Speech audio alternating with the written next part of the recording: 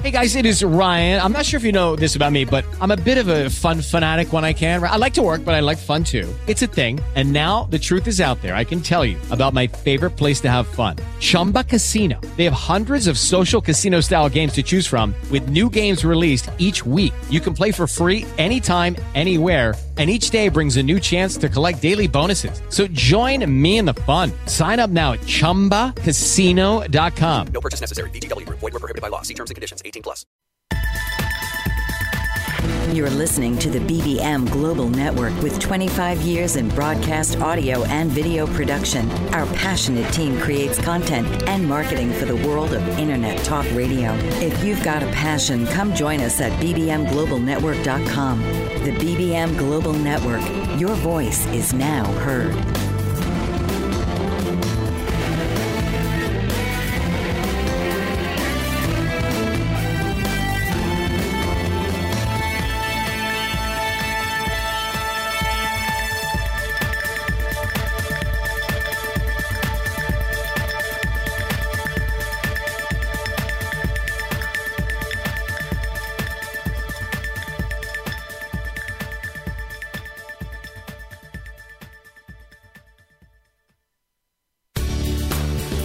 Welcome to Conversation Reimagined with neuroscience-based communication and leadership consultant, Dr. Andrea. Let Dr. Andrea help you to understand what's happening in the brain and body, chemically, electronically, and emotionally during conversations that impact how we converse and connect on Conversation Reimagined.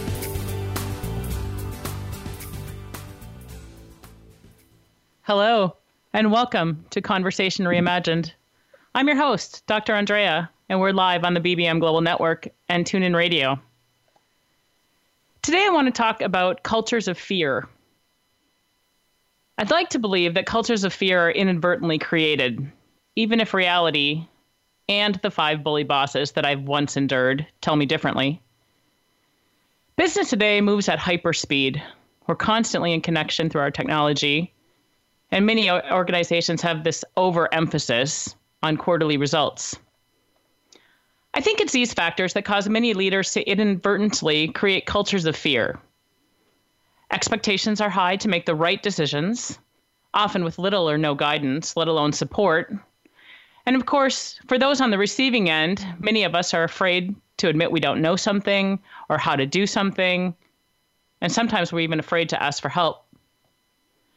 Yet when someone makes a wrong decision, they often get blamed, and that blame snowballs downhill, passed on from one level to the next, and on it goes. How many listeners have experienced this? Listeners, I'd love to know your experiences of enduring or handling cultures of fear. Please call 866-451-1451. That's 866-451-1451, and let me know your experiences.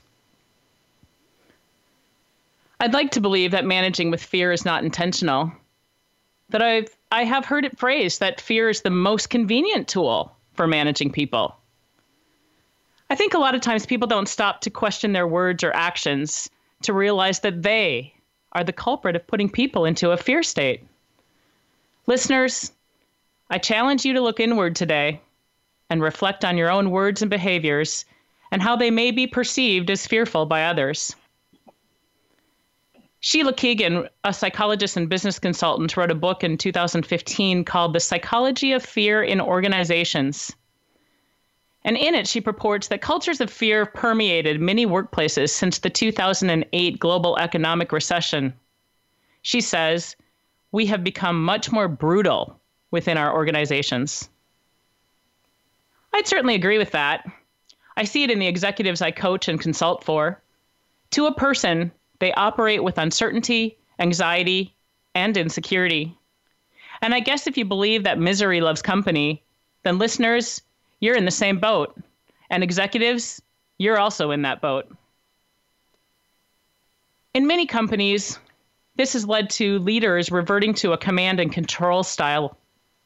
And many organizations have become obsessed with measuring or monitoring or even dictating processes to reach goals.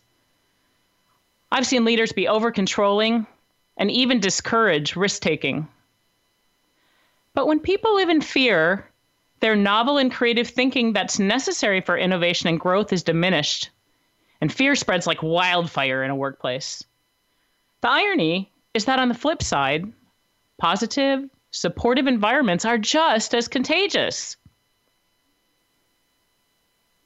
I read a 2012 Decision Rise benchmark study of over 100,000 employees that found 34% of U.S. employees don't speak up out of fear of retribution. That's over 1/3 of people who don't speak up.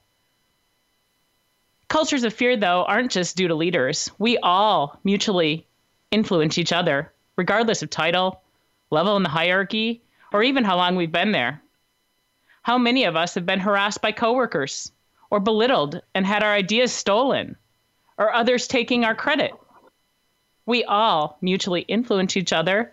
Some of us seem to forget this, or maybe they do it on purpose. Fear shows up in the workplace looking like poor morale, short-term thinking, or blaming. And sure, there's the obvious bullying, defensiveness, or obsession with rules.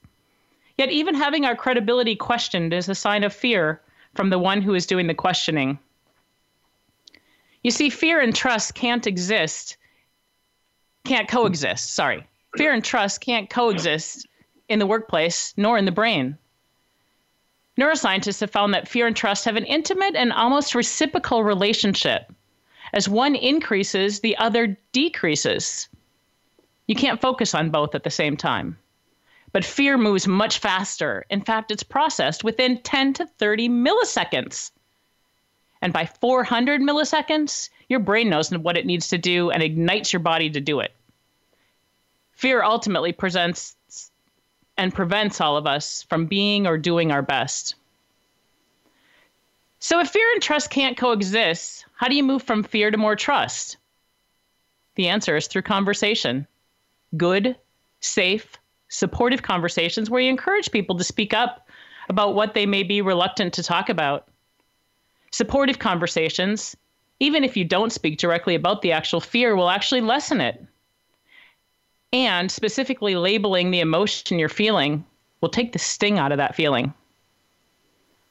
Why does saying, "I don't know," create so much fear? Fear of looking bad or stupid? What's wrong with saying, "I don't know, but I'll look into it and get back to you"?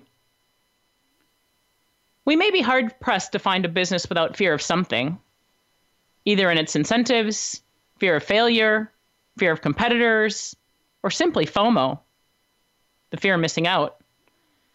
Psychological safety is the antidote to fear. And psychological safety is when you believe you won't be punished or humiliated for speaking up or giving an opinion, asking a question, addressing a concern, or admitting mistakes. And if fear and psychological safety were on opposite ends of a continuum, your organization will fall somewhere in between. Can you identify where? A 2017 Gallup poll found that only 3 in 10 employees strongly agree that their opinions count at work. And Gallup estimated that by moving that ratio from 3 in 10 to 6 in 10 employees strongly agreeing that their opinions count, that organizations could realize a 40% reduction in safety incidents, a 12% increase in productivity, and a 27% reduction in turnover. Every leader I talk to complains about turnover. Yet how many of them stop to realize that they may be creating a culture of fear? I've shared a lot here. And listeners, I know you have interesting things to add. Experiences of organizations who get it right and those who get it painfully wrong. I'd love it if you'd call in and share, or let's discuss. Please call 866-451-1451. That's 866-451-1451. We're about to take a short break, and when we come back, we're going to speak with my guest, Kevin Denning. Kevin is going to share his secrets for how he gets right what others get so painfully wrong. You're listening to Conversation Reimagined. I'm your host, Dr. Andrea, and we're live on the BBM Global Network and TuneIn Radio. We'll be right back. Did you know that your beliefs create your entire reality, but it's the subconscious beliefs that do most of the creating? Belief shifter and life coach Shiraz can help you identify those limiting beliefs and eliminate them, often in a single session. Like it was almost instant, like I had relief right away. Creating better health, relationships, careers, and finances. Let Shiraz help you step out of safety and into awareness. Definitely something's happening. It's like a flow inside. You know, it feels good. Whether in person or online, Shiraz provides personal coaching, belief shifting. Visit Shiraz at energeticmagic.com or call 416-529-7429. Energetic Magic on the BBM Global Network, Tuesdays at 7 p.m. Eastern. Find your greater happiness. Be well. Be aware. Be magical. If you're a person caring for someone living with dementia, then this program is for you. It's designed for families and friends coping with the challenges of caregiving. The foundation of care, Susan Kohler believes, is communication. Innovative Dementia Care with Susan Kohler provides strategies to keep the lines of communication open between you and your loved one, increase quality interactions, decrease the burden of daily care for you, the caregiver.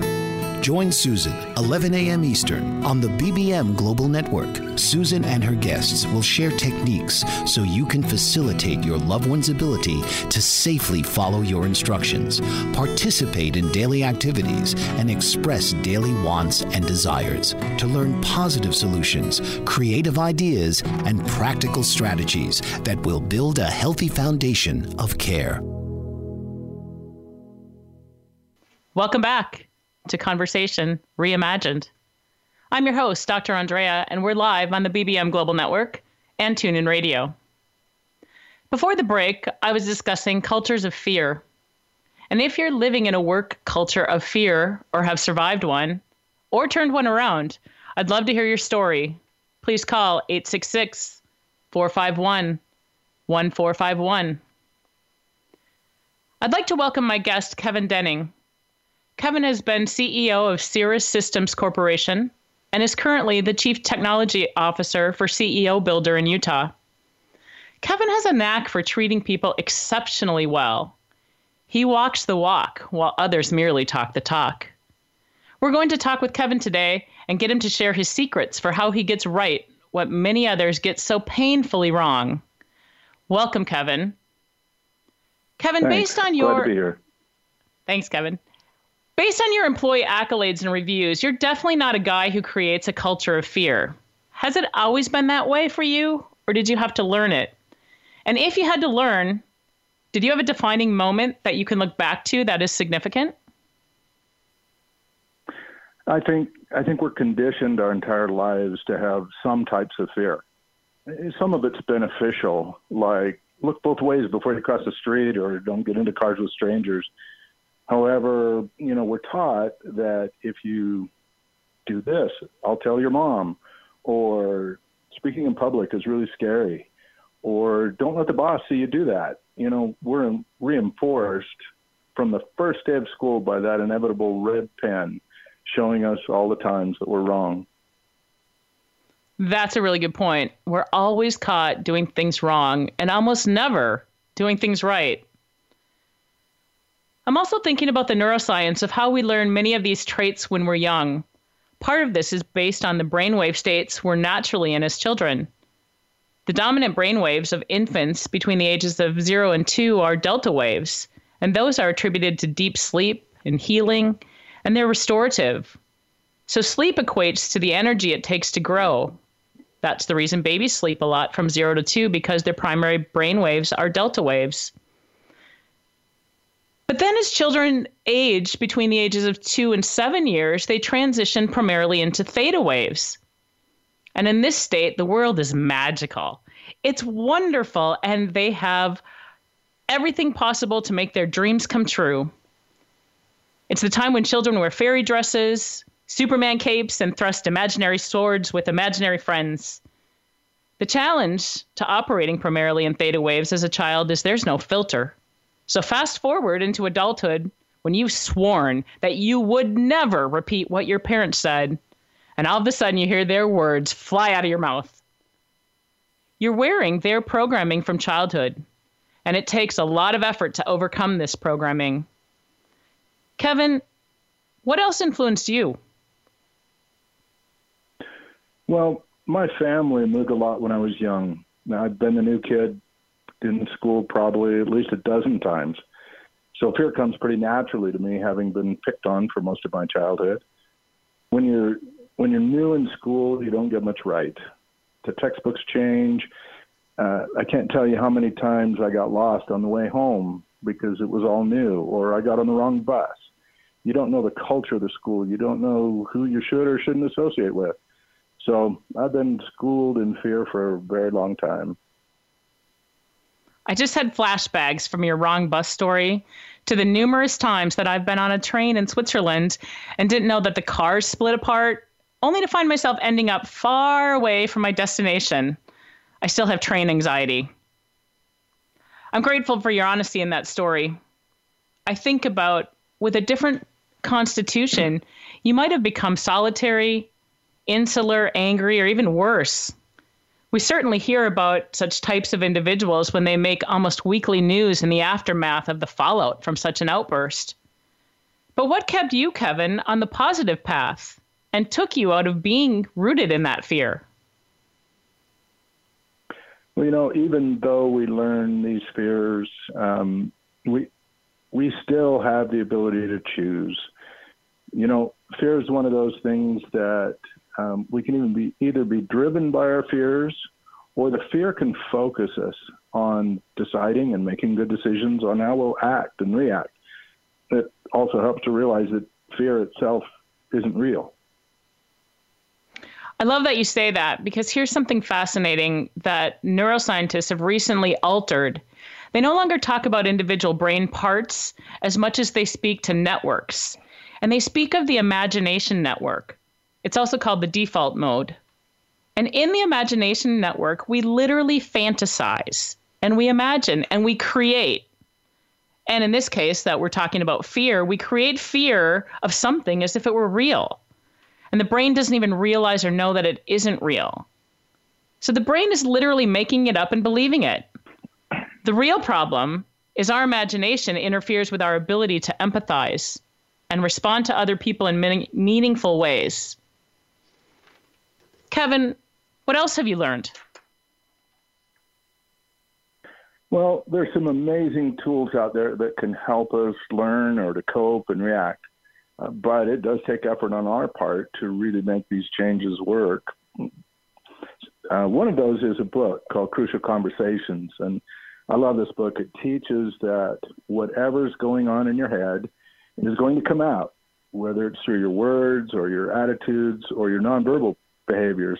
The book also is really great because it guides us through a process of improving. This is fascinating. Can you tell us more or give us another tidbit from Crucial Conversations? For example, one of the items to remember is to avoid what they call the sucker's choice. This is when we tell ourselves an internal story about how we're caught between two bad options. So we learn to justify to ourselves, or by saying or doing something that even violates our own values. That's pretty fascinating, that we're stuck in an either-or situation and completely forget that it could be an and. We've got about 30 seconds before our next break. And I understand, Kevin, that you're actually a certified Crucial Conversations facilitator.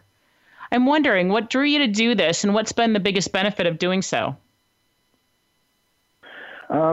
It's interesting. I've always kind of felt that good communication is the key to success. I had an organizational behavior class from a fellow named Kerry Patterson, and he's one of the authors of the book. His class was amazing and getting me to think more and to act instead of reacting.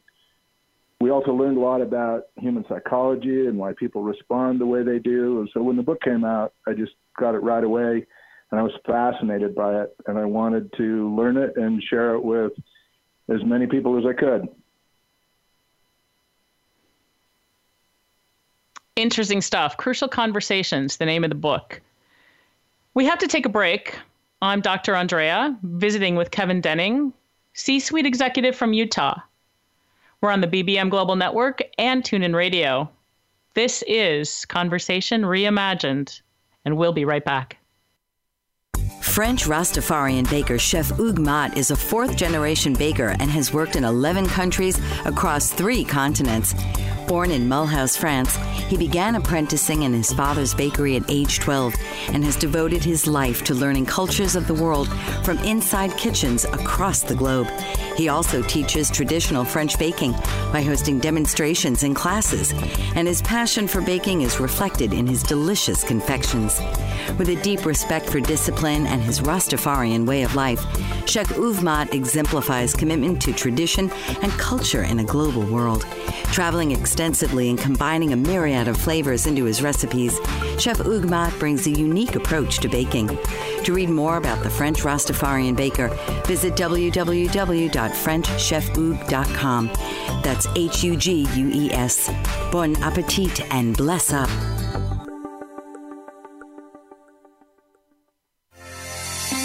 Author, radio show host, and coach John M. Hawkins reveals strategies to help gain perspective, build confidence, find clarity, achieve goals. John M. Hawkins' new book, Coached to Greatness, Unlock Your Full Potential with Limitless Growth, published by iUniverse. Hawkins reveals strategies to help readers accomplish more. He believes the book can coach them to greatness. Hawkins says that the best athletes get to the top of their sport with the help of coaches, mentors, and others. He shares guidance that helps readers reflect on what motivates them, rediscover and assess their core values, philosophies, and competencies, find settings that allow them to be the most productive, and track their progress towards accomplishing goals. Listen to John Hawkins' My Strategy, Saturdays, 1 p.m. Eastern on the BBM Global Network and TuneIn Radio. Welcome back. We're live on the BBM Global Network and TuneIn Radio. I'm your host, Dr. Andrea, and this is Conversation Reimagined. We're visiting with Kevin Denning, C-suite executive and former CEO from Utah. We've been discussing cultures of fear that are created in organizations and breaking it down now to fear and how it affects us individually. Before the break, Kevin expressed a bombshell of a statement. He said, the book Crucial Conversations teaches us that whatever is going on in your head is going to come out either through words, attitudes, or nonverbal behaviors. This is a certain poignant idea, yet I can almost feel the vibes from some of our listeners talking to themselves in their head about what great actors and actresses they are. I'm sure I've said that myself in the past. So, Kevin, I'd like you to share with our listeners how you came to believe that people are so important. I think a lot of it comes from my childhood when we moved so much. I've had to work at creating friends very quickly. You know, it's interesting. We often are, there's an ongoing debate about nature versus nurture, why the way we are the way we are. But what's left out of that debate is choice. We choose how we respond to people. But Kevin, wouldn't you say, and wouldn't a lot of people say that sometimes it's hard to choose? People can be difficult, so really we're choosing? Yeah. Let me share a brief story. This is from 7 Habits of Highly Effective People by Stephen Covey. And I'll just paraphrase the story. He was on a subway in New York, and, you know, crowds in a small place, and everybody's kind of lost in their own world. Anyway, a man and his children get on the car, and the kids are loud and rambunctious, and instantly the whole climate in the car changed. Well, the man sat down and kind of closed his eyes and was oblivious to the situation with these kids. You know, you could tell the people were being disturbed. They were getting upset as the children kind of ran amok and were kind of running around. Yet he didn't do anything to control them. You know, how could anyone not be irritated at the situation? You could see the irritation on everybody's expression. I'm sure everyone's thinking something like a bad parent or a slack father or something. So finally, after enduring this and patiently waiting for him to react, I turned to him and said, "Sir, your children are really disturbing a lot of people. I wonder if you could control them a little bit more." And the man looked up softly and said, "Oh, you're right. I guess I could do something about it. We just came from the hospital where their mother died about an hour ago. I just don't know what to think, and I guess they don't know how to handle it either." You know, in that story I told, it creates emotions and feelings in each of us and in each of our heads. If you're like me, and probably everybody else, you change from irritation to sympathy. Why? What changed? That's a great story. It really drives home your point about choice. I'm wondering if any listeners have tips or examples of how they step back in the moment to look at situations differently. If you do, please call in and let us know at 866-451-1451. And tell us your tips or examples of how you step back in the moment to look at situations in a different way. What changed, of course, Kevin, is more knowledge about the situation. What else do you do? Yeah, you know, I've learned that if I get mad or if I get jealous or basically any other emotion, it's because I chose that emotion. Kevin, I have to ask again, don't you think some of our listeners are going to have a hard time with this idea and disagree that they don't choose to be mad? Listeners, love to know your story. 866-451-1451. Kevin, what do you think or know about this? Well, you know, depending on who we're talking to, some people can say the same things and we react completely different. We want a quick fix, and reprogramming our brain is a long process and it's difficult. We have to learn to think first rather than respond. So being curious rather than defensive, asking probing questions. We need to quit defending ourselves all the time. That's a great point. We must think first before reacting. I'd even challenge that responding is what we want because it's more deliberate and methodical, whereas reacting is a more unconscious activity. Here's the thing. Our brains do default to the negative. So we have to overcome this tendency that they're trying to keep us safe. And there are some things, indeed, that are harder to get over our reactions to. Some emotions are instinctual and physiological reactions, such as my instinctual reaction when I see a snake or even a coiled piece of rope before I realize it's just rope. I can't tell you how many times I've jumped over a piece of rope. Apparently, Sigmund Freud used to stand in front of the adder exhibit at the London Zoo and aggravate the snake to try to get him to strike at him through the glass. He did this in an attempt to overcome his physiological fear response. And get this, he never got over it. So some reactions will be harder than others. But when we can start to recognize when we are reacting, even if in delayed realization, we can start to get good at catching other people's, instead of catching other people doing things wrong, we can actually learn to catch ourselves and catch ourselves reacting as quickly as possible and even make amends for it. Perhaps we could catch ourselves ruminating and reacting and label it and then tell the other person.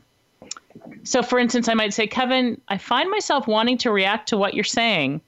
So let's keep talking so I can figure out what's really bothering me about what you're saying, because I don't think my reaction is rightly placed at you. You know, I always mess this up in the beginning. You have to consciously want to change what you're doing. And if we can ask questions that tend to reframe our thinking, it really helps. For example, if we're deciding between your idea or mine, just ask something like, how can we do both? Another thing we could do when a team member or somebody comes with a problem, I used to send them and say, I want you to come back with 3 alternative solutions.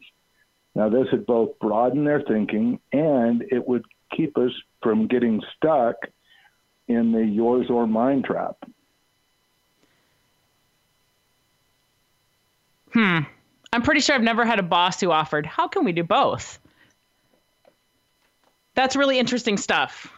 We're about to take a break.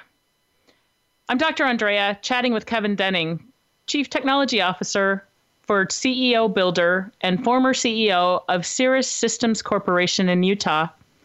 You're listening to Conversation Reimagined on the BBM Global Network and TuneIn Radio. When we come back, we'll specifically investigate fear in the workplace. We'll be right back. According to the American Nurses Association, there are approximately 3.5 to 4 million nurses in the United States. So where do all these nurses work? What kind of roles do they have? What kind of education and training help to prepare them for so many different settings? What kind of impact do nurses have on patient outcomes? The World Health Organization has announced that 2020 will be the year of the nurse, honoring the 200th birth anniversary of Florence Nightingale. An international initiative called Nursing Now is underway to raise the profile of nursing. The National Academy of Medicine has convened a committee to create the Future of Nursing 2020 to 2030 that will focus on how the nursing profession can create a culture of health, reduce health disparities, and improve the health and well-being of the U.S. population. Learn more and join Joyce Batchelor on All About Nursing, Wednesdays from 7 to 8 p.m. Central Standard Time on the BBM Global Network. Renaissance woman, trailblazer, maverick. Those are just some of the words to describe Tashandra Poulard, owner and CEO of House Virgo Entertainment, LLC, a woman minority veteran-owned entertainment company based in Washington, D.C. Ms. Poulard served 10 years honorably in the United States Navy and departed from active duty to pursue her dreams of becoming an entertainment mogul. House of Virgo Entertainment offers script writing, producing, directing, DJ services, editing, and more. They cater to businesses, corporations, college students, working professionals, aspiring artists, and nonprofit organizations, and employ veterans of the armed forces. Tashandra Poulard is pioneering the way we view media and taking her brand global. Visit her at www.houseofvirgoentertainment.com or call 281-515-3740 and like her on Facebook at House of Virgo Entertainment, LLC. Welcome back. You're listening to Conversation Reimagined. We're live on the BBM Global Network and TuneIn Radio. I'm your host, Dr. Andrea, and I'm here with Kevin Denning, a corporate leader who knows how to keep people out of their fear states. Before the break, we were discussing how you can look at situations differently by challenging yourself to ask questions that will help you learn more about a person or a situation. And now we'll get more specifically into fear in the workplace. The neuroscience of fear and our fear networks inform us that we are born as blank slates, and we have to learn to become fearful. Kevin, how did you hone in on this idea of fear, and how do you think about it? Well, fear comes from experience. What do I do about it? You know, I ask myself, how can I make it safe, or how can I change myself? Let me share an observation. As a CEO or president or any other leadership position, our title carries weight, whether we like it or not. When I used to ask people to come into my office to talk to them, I could see the fear in their expressions. And often they would ask if they were in trouble. I didn't like this. So I changed the way I asked them to come. I started to say something like, I'd like to talk to you about your ideas on this issue. Would you come to my office so we can discuss it? Not much harder to say, but their attitude went from fear to excitement. Another thing that Crucial Conversations taught me is to ask ourselves, what do I really want? You know, do I need to be right? To many, being right's kind of an addiction. Don't I just want to solve the problem? You know, where's my heart? Do I have to get credit? Do I need the last word? Do I have to put people down and in their place just because of my position? These are kind of some of the steps that I took to change the way I was thinking. What a great tip. A simple language tweak.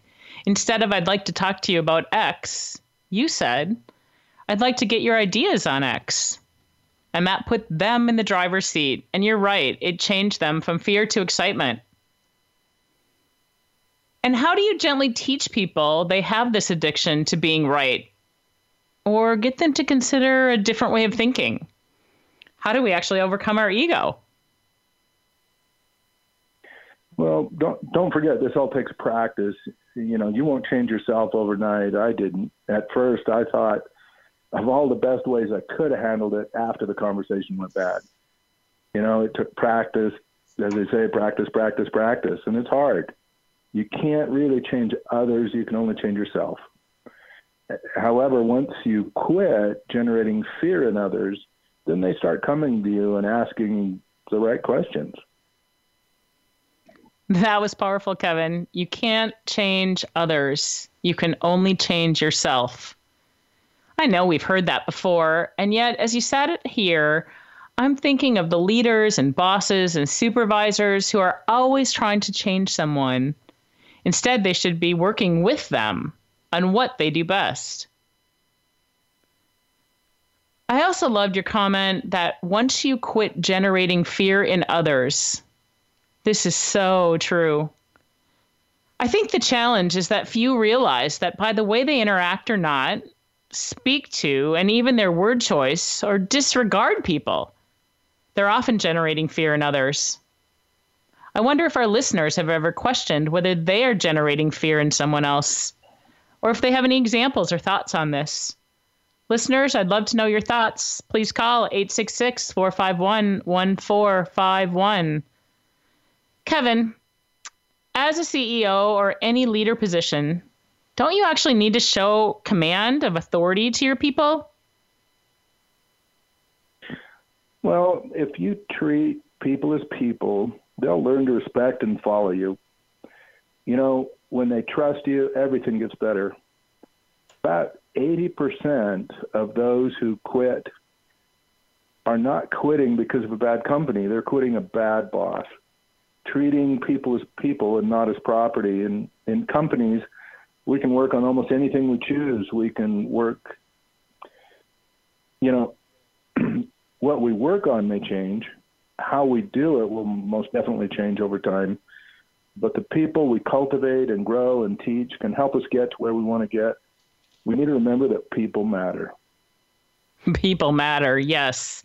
Yes, Kevin, people matter. I agree with you, which is why I'm saddened when I saw a 2018 Gallup study that found only 2 in 10 employees strongly agree that their performance is managed in a way that motivates them to do outstanding work. 2 in 10. Clearly, there's a disconnect between what companies think they're doing for their employees versus how their employees feel. Listeners, what do you think? Are you among the 2 who are motivated by your boss and company, or the 8 out of 10 who are not? I'd love to know your thoughts. Please call me at 866-451-1451. You know, one of the things we haven't talked about is how fear shows up in the body, and it does so in 2 ways, biochemically and emotionally.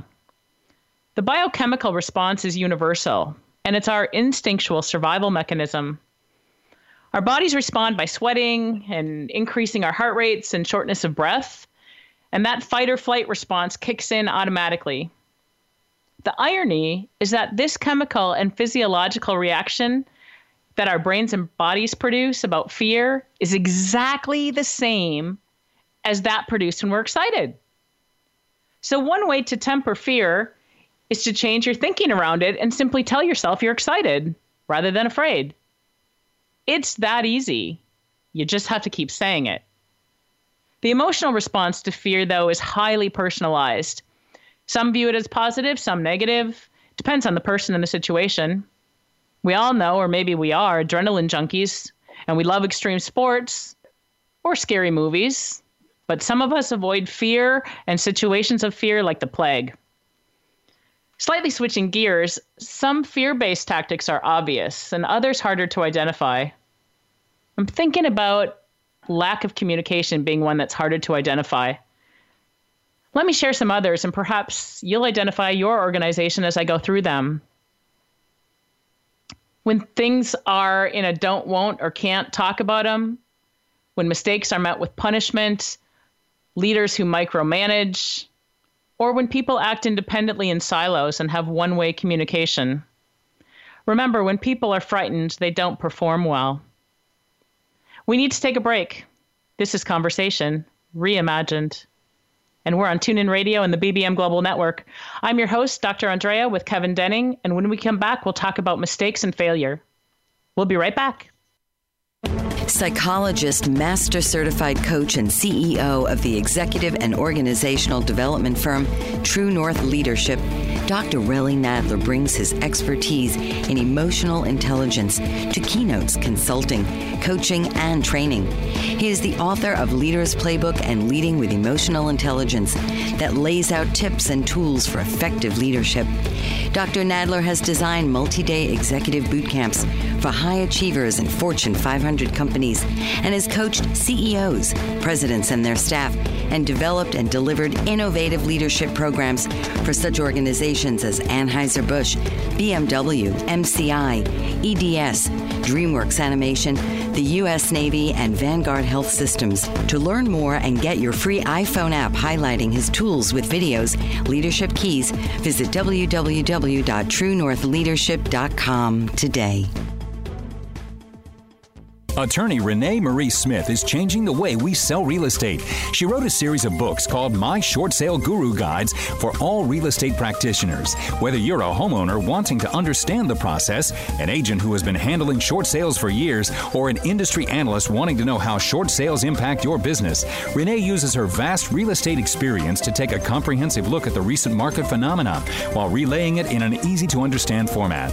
Through her company, Smith Title Services, Renee has counseled thousands of short sale participants and processed in excess of 1,000 short sales. Her knowledge is transformational for real estate professionals and laymen alike, and her live presentations provide people the opportunity to ask specific questions about their issues. Buy her books and schedule her to speak at your next event. Visit www.smithtitleservices.com or call 305-705-3428 or email her at renee@smithtitleservices.com. Isn't it time to sell your property today? Learn the My Short Sale Guru way. Welcome back. You're listening to Conversation Reimagined.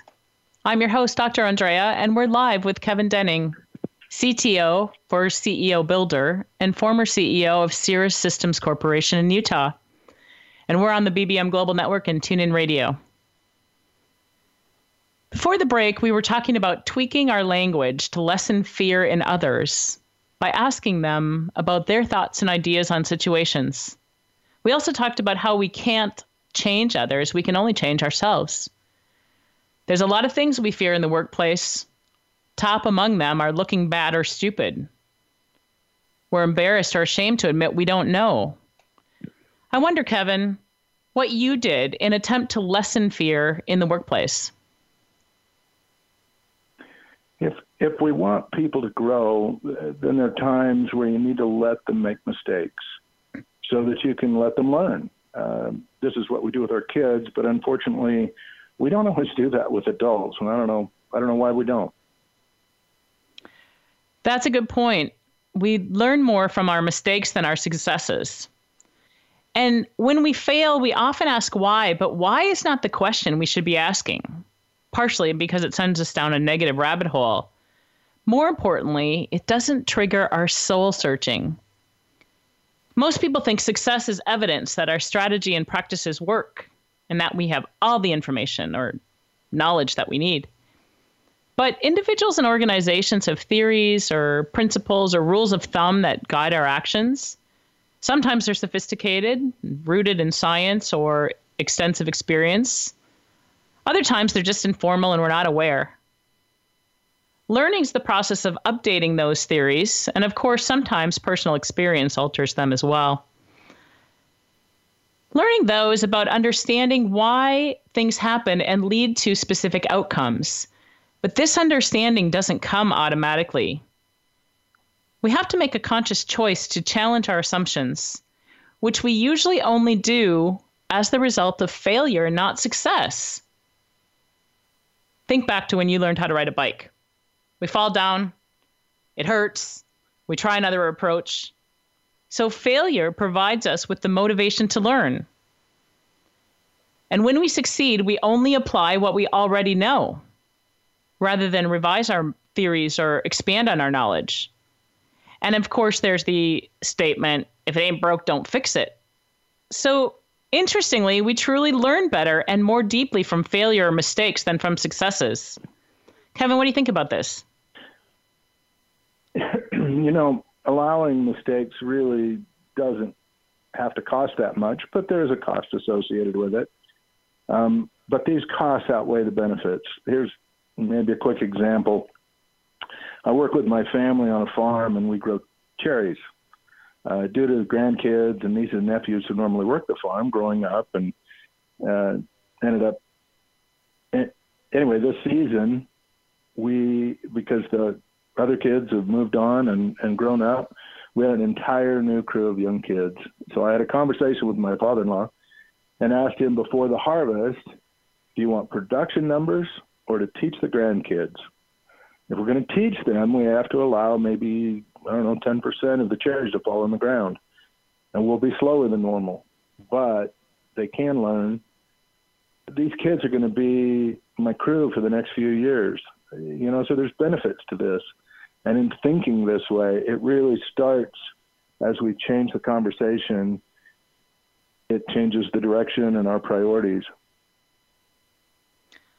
I love this idea of allowing people to make mistakes. And yet I don't see it enough in work environments.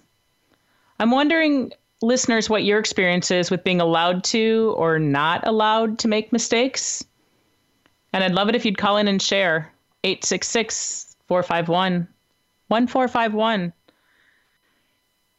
Kevin, what about the people who will say our employees have immediate customer-facing responsibilities? We can't allow them to fail in front of our customers. Or what about hospitals where mistakes could be life and death? Well, everybody has different phases in their careers. I mean, when we're new to something, that's when we're there in learning mode. And that's when we need to let mistakes happen, and is when people are new. We tend not to give them life and death responsibilities out of the gate. We need to create cultures where mistakes are okay. Everyone under you will react with how you deal with mistakes. As they mature in their positions, they'll make less mistakes. But, after all, we all make mistakes. And if we as leaders make them, shouldn't we allow our people that same privilege? Well, you'd like to think so. And it seems like that could be great if you're the president or the CEO. Yet what if you're just a supervisor or mid-level management? We all need to learn to be tolerant. Otherwise, you get to do all the work yourself. How can you ever hand things off? And if you don't, you become a tyrant.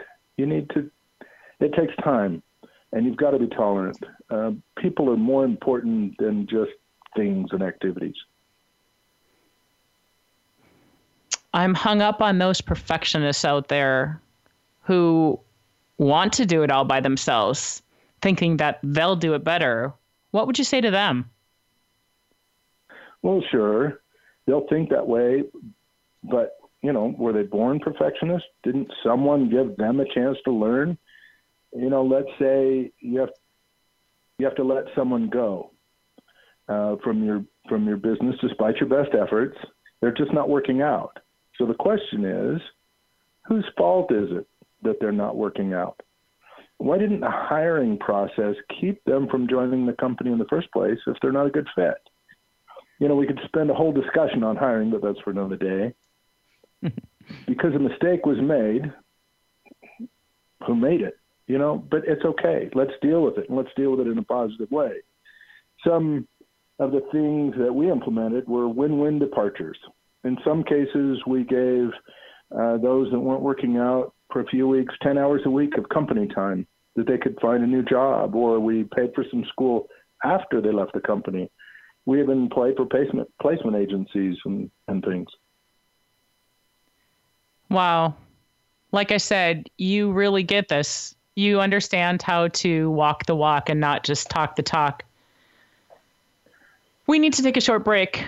I'm Dr. Andrea with my guest, Kevin Denning, Chief Technology Officer with CEO Builder in Utah. This is Conversation Reimagined, and we're live on the BBM Global Network and TuneIn Radio. When we come back, we'll visit where we've been today. We'll be right back. Are you looking for employment and live in Los Angeles, Orange, Riverside, and San Bernardino counties? Jobs Annex is the place for you. Are you an employer looking to fill a position or quite a few positions in Los Angeles, Orange, Riverside, and San Bernardino counties? Jobs Annex is for you. Employers, JobsAnnex.com is your resource for career-minded people. JobsAnnex.com is the convenient place for job seekers and employers to hook up and move forward. Jobs Annex has been serving Los Angeles, Orange, Riverside, and San Bernardino counties for over 14 years. Jobs Annex is a former employment search firm. We've evaluated many thousands of resumes, and we understand what employers want and what job applicants need to be successful in their interviews. At Jobs Annex, we provide you with the tools to tell your story for free. Our resources at JobsAnnex.com will help each applicant construct an award-winning resume, an eye-catching cover letter, and key interview questions to ask in various types of interviews. Best of all, it's free. JobsAnnex.com. That's JobsAnnex.com. Hi, my name is Myra Fox, and I am a survivor. I am the founder of the Castle Lewis I Survived Foundation and the author of a series of books entitled I Survived a Murder Untold, which tells the story of my sister and I who were abandoned and left in the care of a woman who beat us repeatedly. Unfortunately, it resulted in the death of my sister, Castle Lewis, which is revealed in a page-to-page chilling story. After spending time in the foster care system, I've documented my suffering and my loss, and ultimately my survival. I'm blessed to work daily in my community and surrounding areas to give back by helping others and feeding the homeless. I want to spread awareness of the dangers of abuse. You can purchase my books and contribute to the Castle Lewis I Survived Foundation by visiting www.castlelewis.com, or you can call us at 540-999-8401. Thank you. Welcome back. You're listening to Conversation Reimagined. I'm your host, Dr. Andrea, and we've been chatting with Kevin Denning, Chief Technology Officer with CEO Builder and former CEO of Cirrus Systems Corporation in Utah. We're live on the BBM Global Network and TuneIn Radio. Kevin, thank you for spending your afternoon with Conversation Reimagined and sharing your secrets for eliminating cultures of fear and keeping from frightening people with your words. Let me recap some of the secrets that you shared. We have the power to choose whether we're driven by fear or to choose how we react, respond, or act.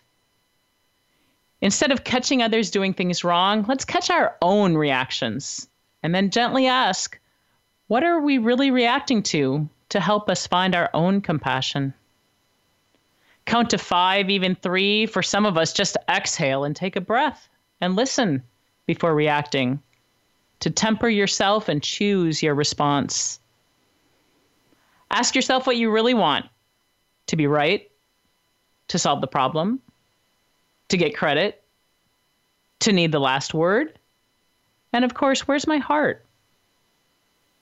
I also loved that when you have a conversation that goes bad, we all do or will, to challenge yourself to think of all the best stuff from that conversation and how that can happen now as a way to think about it differently. I'll continue to say, as I did last week, that good conversation starts with us. And more often, it is me, myself, and I who get it wrong. Kevin, I loved your sharing of when you spoke with individuals, you'd ask their 3 ideas on how to solve a problem. And then you'd provide even more and ask, how can we do both? Both. I love that. One thing we didn't talk about was when you talk to someone to consider going to their office or a neutral place. I used to have this boss who'd send me an email on Tuesday afternoon and say, I need to see you in my office on Friday at 10 a.m. That was it. No subject, no way to prepare. He effectively shot me in the head all week, and if productivity was what he wanted, his email had the opposite effect. I certainly knew he wasn't going to call me in and tell me what a great job I was doing or how valuable I was. Few of us ever get over the feeling of being called into the principal's office in elementary school. So be very careful about how and when you summon people to see you and where to meet them. If it's your office, you're the boss, and it's your way or the highway. Thank you, Kevin, for the reminder that you can't change others, you can only change yourself. Many leaders I've met seem to make it their mission to change people and then chastise them when they make a mistake. I challenge all our listeners to start making mistakes okay, so others learn from them instead of so scary. If you make it scary, they won't tell you when they screw up. And my favorite statement was, once you quit generating fear in others, they will come to you and start asking the right questions. What a great idea to leave us pondering. How might I be creating fear in others through the ways I speak to, interact with, and make time or not for others? Kevin, any last tidbit? Well, thanks. I just counsel everyone to begin working on taking control of your own thoughts and actions. You know, fear doesn't need to control us. It takes time to change a lifetime of patterns, but we can change. Remember, you're as happy as you choose to be, and we choose our emotions. Thank you, Kevin. This has been a great conversation. Thank you for opening our minds to new ways of thinking about eliminating cultures of fear and the importance of people. And thank you to the listeners for tuning in. This only happens because of you. Join me next week when my guest will be Michael Leone, who has 34 years of martial and healing art experience. He's the head medical Qigong director of Zen Wellness in Arizona, and he's going to talk to us more about interacting than conversing. He has an interesting way of identifying people based on their predominant energy type that affects the way that they approach everything from life to conflict, and how knowing this will help us interact with others better. Thank you for sharing this time with Conversation Reimagined. I'm your host, Dr. Andrea. Thank you to my guest, Kevin Denning, CTO of CEO Builder and former CEO for Cirrus Systems Corporation. And thank you for sharing your afternoon on the BBM Global Network and TuneIn Radio. See you all next week. You've been listening to Conversation Reimagined with host Dr. Andrea. Listen live as Dr. Andrea will explore methods to think about conversations differently or how to behave in order to have better relationship outcome. Gain insights, tools, and tips for having better conversations to have better relationships with Dr. Andrea.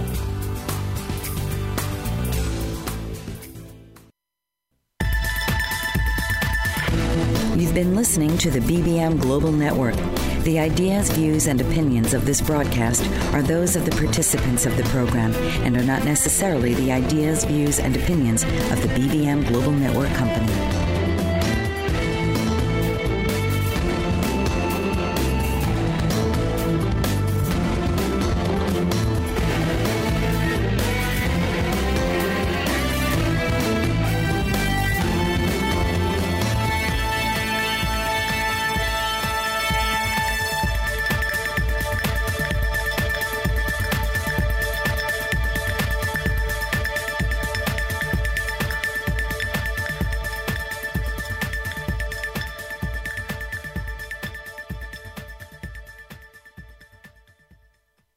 Lucky Land Casino, asking people, what's the weirdest place you've gotten lucky? Lucky? In line at the deli, I guess? Aha, in my dentist's office.